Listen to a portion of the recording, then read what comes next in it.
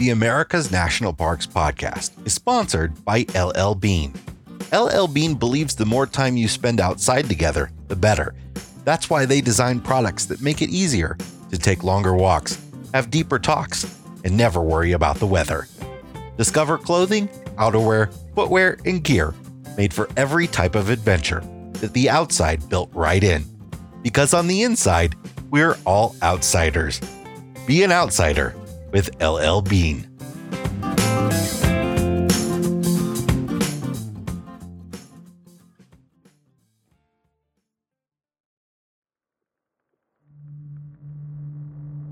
Climate change.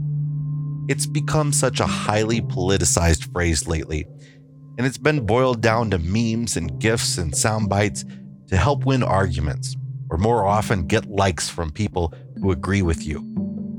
Our climate is certainly changing, and humans certainly are a major cause of it. But climate change is way more complicated than it seems. That's why we leave it to scientists to tell us what's up. Not politicians, not activists, people who study and report the facts. There's so much that we all get wrong about climate change. And the more we understand it, the better we can attempt to address it and make the tough decisions needed to save the many species and ecosystems that suffer from it. I'm Jason Epperson, and today on America's National Parks, we travel to California's Sequoia and Kings Canyon, where 30 years of research shows us how the world is changing and helps us figure out what to expect next. We begin with how climate data is actually collected and how the biggest challenges for parks like Sequoia and Kings Canyon are water and fire management. We've been monitoring weather here for decades, and something we've noticed is that it has indeed been getting warmer. It's now 1 or 2 degrees Fahrenheit warmer than it was, say, in the mid-1970s. Nate Stevenson, research ecologist, United States Geological Survey. The weight of the science currently says it will continue to get warmer. In fact, that rate of warming is going to ramp up. It's going to get a lot warmer a lot faster. We're facing that fact and taking it as a given, which means we have to focus on adaptation. How are we going to respond to that warming?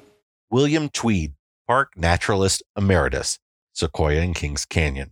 You can't understand a process like climate change without being able to document change. You can't document change without having baseline data from a natural world. National parks do that beautifully. Today we're here in one of the longest running annual resolution forest monitoring plots on Earth. I helped establish this plot about 30 years ago. At the time, we had no idea the kind of information we would get out of this that is related to climate change. We set up this plot where we just follow the fate of every single tree every single year as a way of better understanding what makes a forest work. Every single tree in the plot has a tag attached to it. It has a number, it's mapped. So it was maybe 5 years ago or so, we were analyzing some of the data from these long-term plots. So we noticed that the death rates of the trees had about doubled over the last couple of decades. But at the same time, there was no change in the birth rates of trees.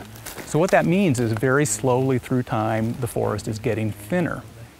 If we hadn't been doing this monitoring, we never would have known that.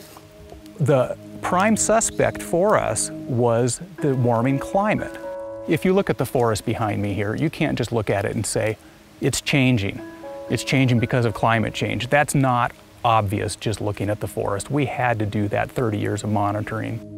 Here in this Mediterranean climate, we start off naturally with thousands of years of extreme variability.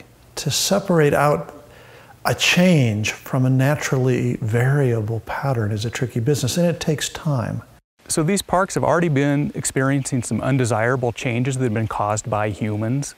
Among those have been air pollution. That's a pretty big issue here. Habitat fragmentation, which means animals that require a large area to roam have less area to roam as there's encroachment on park boundaries. Invasive species. Humans have been moving plants and animals around the globe. Those have been a problem here. And altered fire regimes. In this case, mostly fire exclusion. We've kept fire out of a system that depends on fire. I call the 800-pound gorilla climatic change. That's the new one that humans are throwing at this ecosystem. Its climate is just at the basis of these ecosystems. It's the root cause of where things are on the landscape. And as that changes, these ecosystems are going to change whether we like it or not. And so the question is, how do we respond to that? How do we adapt to that change that's coming our way? We're facing what we think will be unprecedented challenges and uncertain conditions for the future. Corin Niddick is the former ecologist and science coordinator at Sequoia and Kings Canyon. She's now at Rocky Mountain National Park. We know that there will be some degree of warming. All the modeling projections predict this. But in terms of the amount of precipitation, that's highly uncertain. The elevation we're at here is about 6,000 or 7,000 feet, and at this elevation, maybe about half of the annual precipitation comes as snow. The rest comes as rain in the winter. The most important part of that precipitation is the snow part, because that's the water bank that's going to last into the summer and keep the soil charged with water as that snow slowly melts. And that's what allows the seedlings to survive of giant sequoias and other tree species. We know the fire season is longer. The ground dries out earlier and stays dry longer. And as a result, at the heart of the fire season, there's a more intense dryness, a more intense flammability than we believe we had on an average historically decades or more than decades ago. Deb Schweitzer is the former fire education specialist at the parks. She's now a public affairs officer for the U.S. Forest Service. Wildfire across American West is changing, and that's likely linked to climate change. What we are seeing is longer fire seasons as our snowpack is melting sooner and fuels become more available to burn. We're seeing more destructive fire. We're seeing fires that are not good for the ecosystem and that are harder for us to put out and manage. I mean, I wonder if we'll have this same kind of issue. In terms of fire management, we're trying to restore the natural fire regime. Looking into the future, we don't know what the fire regime will be. The parks have been doing things to increase the resilience of these ecosystems. The most important of those is prescribed fire. Giant sequoia groves in the past depended on fires for sequoia regeneration and for keeping the fuel loads low and for keeping the forest thinner, and those are all things that enhance resilience of forests. What we're trying to do is to get the natural fire regime back. And this area here is a great example of returning the natural fire cycle to the forest and to the sequoias. This area, since we've started prescribed fires in the 1960s, has seen 4 prescribed fires. That's very close to the natural fire cycle of about every 10 to 15 years for this forest type. What that does is provide a lot of natural conditions for sequoias to thrive. It's a sunny open forest. The competition from other trees is reduced for food and water, and the fire creates these wonderful conditions for the sequoias to germinate. These trees, this ecosystem, is dependent on the new growth and the new sequoias and a forest that's functioning well. So what I hope for the future is that we've done enough work here to create a natural forest with mature sequoias, the younger sequoias, and then indeed the seedlings that will hopefully have enough resilience to make it into the future. Here in the Sierra Nevada, we don't know whether it's going to get warmer and wetter or warmer and drier, and those are 2 wildly different futures, and we would have very different management approaches to those if we knew for certain which one was coming. But we don't know. So we have to adapt a whole new way of thinking about managing and planning, and one of those is scenario planning. We focus on planning for not knowing what the future holds. We look at a whole array of possible futures and try to decide on a management approach that will fit any of those possible futures. Since scenario planning is really a qualitative procedure, here in the parks we need to make it applicable to on-the-ground planning. And the way that we've done that is we combine it with tools like our natural resource condition assessment, which gives us spatial information of the condition today of the resources. We also combine it with a vulnerability assessment that tells us about spatially how the resources might be affected by exposure and their sensitivity and their adaptive capacity to respond to future stressors. We need to be prepared and think ahead about what fire might be like 50 years, 100 years down the line. Will we see more lightning and therefore more fire? Will our fuel types change because it's too dry to sustain what we have right here, right now? And how will that affect our human communities and our ecosystems? So we're trying to figure out how to manage ahead to the future, and we're looking at a whole range of possibilities out there to try to find the right answer. I think we can respond to climatic change, and I think we can do good things that will help some of the most important values in the national park system be sustainable into the future. We have to come to grips with a world where change is inevitable and must be faced and must be shared with the public.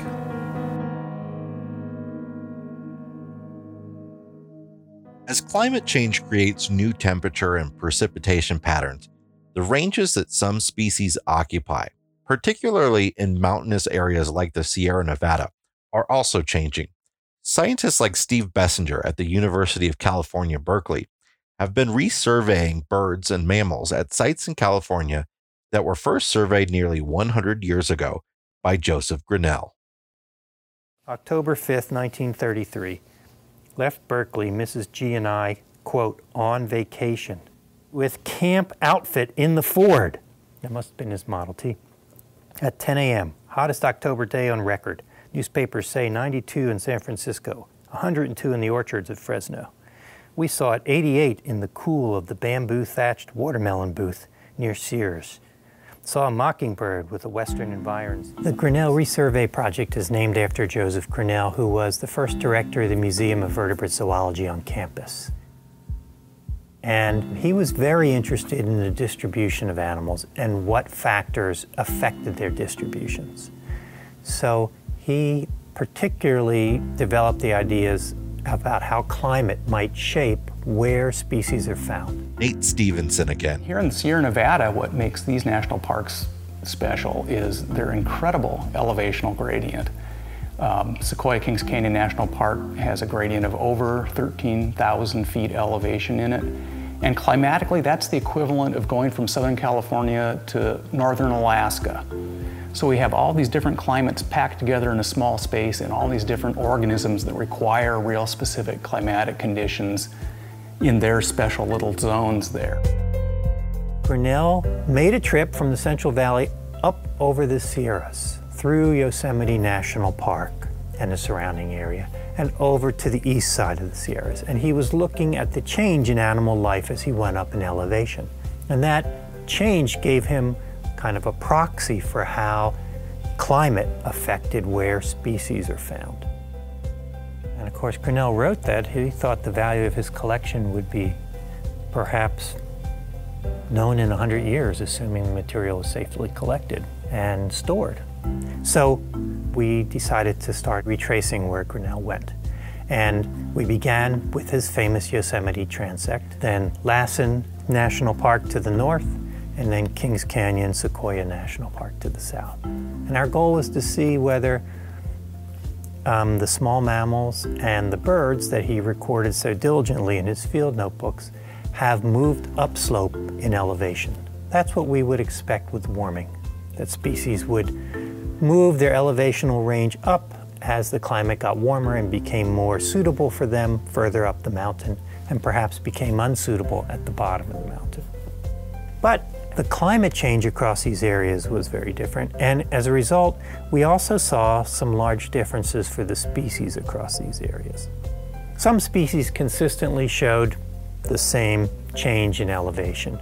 The range retractions, for example, of the alpine chipmunk, which turned out to be very severe, were similar throughout its range.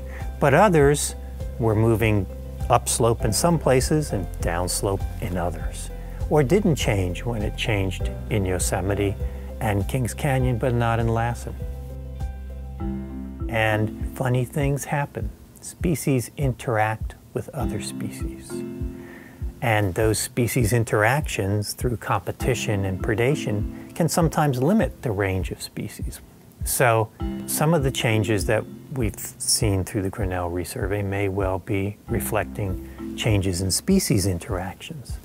Maybe the climate didn't favor one, and that species declined, and another one took its place, maybe even moving down to take its place. So we began to realize that climate change was a lot more complicated than some of the simple expectations that everything will get heated off of mountains. Charisse Sidoriak, Chief of the Division of Resources Management and Science at the National Park Service. One of the purposes of the national parks is to protect biodiversity. And biodiversity is made up of species composition, how they're arranged structurally, and how they function relative to biophysical processes.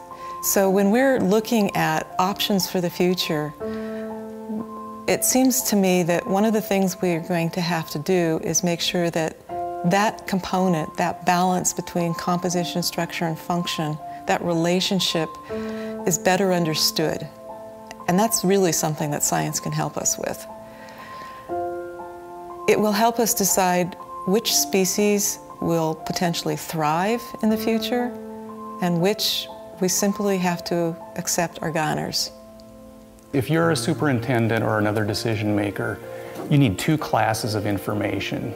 You need values and you need facts. And without either of those, you're sort of in a bind. The values tell you where you want to go. The facts tell you whether you're getting there or not. So science's role is to give you those facts. Science does not give you the values. Those come from policy and law. Science is telling us that change is occurring, but my big question is, so what? Why does that matter? And I'd like to be able to have conversations with the public, other employees, peer groups about that question. I think it's the key question right now. And what it really comes down to is what we care the most about. When we really care about something, we'll make an effort to conserve it. But what happens when you get into a changing climate is that there's going to be winners and losers. And as a society, some winners are going to be really great for us, and some of the losses are going to be so distressing, so depressing, that it will be hard to come to terms with. And it's this conversation that I think is more important right now than just looking at the science. It's using the science to paint a picture of what the possible futures can hold. I think one of the messages that's probably important to understand is that the climate is changing, but it's also changing in somewhat unpredictable ways.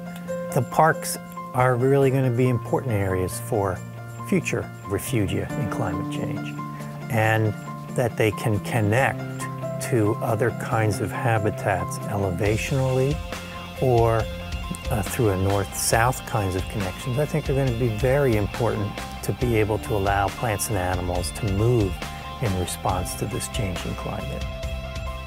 So having tools like that marry science and our view of the world doesn't tell us what the future will hold, but it gives us an opportunity to prepare for novel futures. And those novel futures, in many ways for me, are exciting. If we could get the public to be engaged in that conversation and see that excitement, the probability that we would see things that we've never seen before, rather than be depressed that we're going to lose a species here or a system there. I think that's very powerful in helping people appreciate the parks.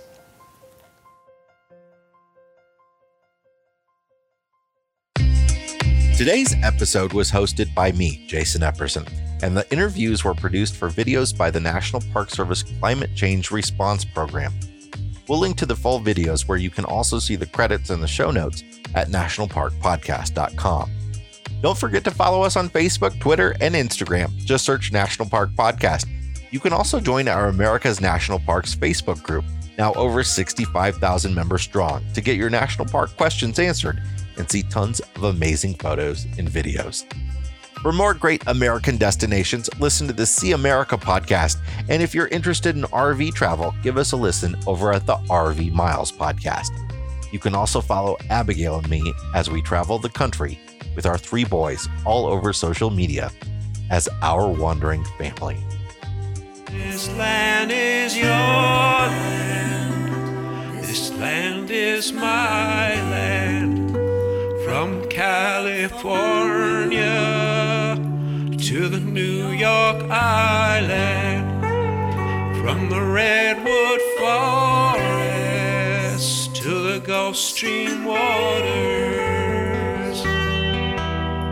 This land was made for you and me.